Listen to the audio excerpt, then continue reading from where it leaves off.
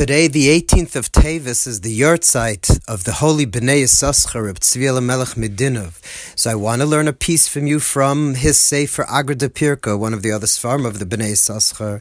And he brings in the Sefer, towards the beginning, a story from the holy Mizritcher Magid, Reb Dov Ber, the Magid Mizritch, the main student of the Baal Shem Tov, the one that later on in life became the Rebbe that brought about all the different Hasidic dynasties. They were all his students. But the Bnei Yissaschar brings a story when the Reb Dov Ber was still a young man, before he became connected to Chassidus and before he became himself a leader of the Jewish people. When he was still very young, he was extremely poor. Him and his wife lived in abject poverty. Really almost had no money. The Reb Dov Ber would sit and learn all day, and his wife would try to make a living, but they didn't have any money. And one time his wife came in to Reb Dov Ber, where he was sitting and learning, and she started crying, terrible tears, and started crying about how difficult the life is. The children are hungry and thirsty. They don't have clothing to dress them in the cold. And she was really crying very deeply about how difficult the situation is. And when the Magid, that time he was still a young man, recently married a few years, but Reb Dov Ber, when he heard his wife, the sad story of how difficult the life is, he gave a krechts. Reb Dov Ber sighed. Oy, like one of those things. Oy.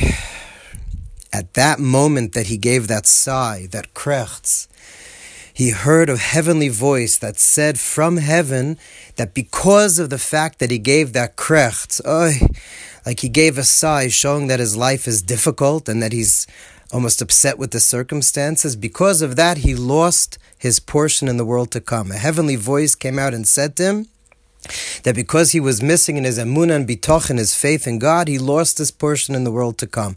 Now we understand parenthetically, obviously the Magid was, even before he became the Magid, he was on a very high level. It's not that one is not allowed to cry if something terrible happens, if something as terrible is happening. But the Magid, Reb Dov Ber, even before he became the Rebbe, but on his level, the heaven decided that because he gave this krechts, this sigh, he lost his portion in the world to come. And when the Magid heard this, he started trembling, because he realized all of a sudden that he has both worlds he lost. He doesn't have this world because his children are suffering and everyone's hungry, and he doesn't have any pleasure from this world. And now he lost the next world as well. And so for a moment, the Magid stopped learning Torah, and all of a sudden he realized the opposite. The opposite is true. If that's the case, the Magid thought to himself, the Bnei Yissaschar brings, if that's the case, the opposite, I should learn now even more Torah and serve Hashem even more, because now my avodah will be amitis. Now my service of Hashem will be truly for the sake of Hashem only, because it's not for my sake. I don't have this world or the next world, and I could truly serve Hashem just to bring him pleasure and nachas. And he started learning again with his holiness. And at that moment, again, was told to him from heaven that Olam Haba was returned to him. His portion in the next world was returned to him. But he should try from this day on never ever to do that again, not to sigh, not to complain about a situation, and even if he has tremendous compassion on his children. Why? Ki ein lecha, writes the Bnei Yissaschar, ki ein lecha rachmanus meruba merachmanusis baruch Shemai. No one has compassion, no one could have mercy and feelings of compassion and empathy like Hashem. And so it's like when you give a krechts, it's like you're saying that, things are not good. I care about what's happening to my kids, and Hashem doesn't, chas v'shalom. The opposite. The Bnei Yissaschar says, first of all, we could learn from this story again, even though this was a huge tzaddik, but we could take on our level that when we serve Hashem, it should not be for the sake of receiving the next world or this world. It should be lishma. It should not be for the sake of receiving reward.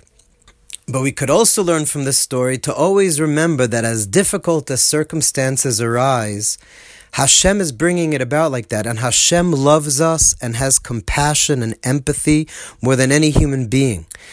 And when sometimes we look at our lives and we really feel bad for ourselves or feel bad for people that we love, things that are going on with them in their life. We're not going to lose our portion in the world to come like the Magid, but we have to know, we have to at least have the emunah to know, says the Bnei Yissaschar, that no one, ein lecha rachmanas meruba merachmanusis baruch Shemai. There's no rachamim, there's no compassion greater than Hashem's compassion. And yet Hashem is bringing about this circumstance. It must be because it's out of His love and compassion for you.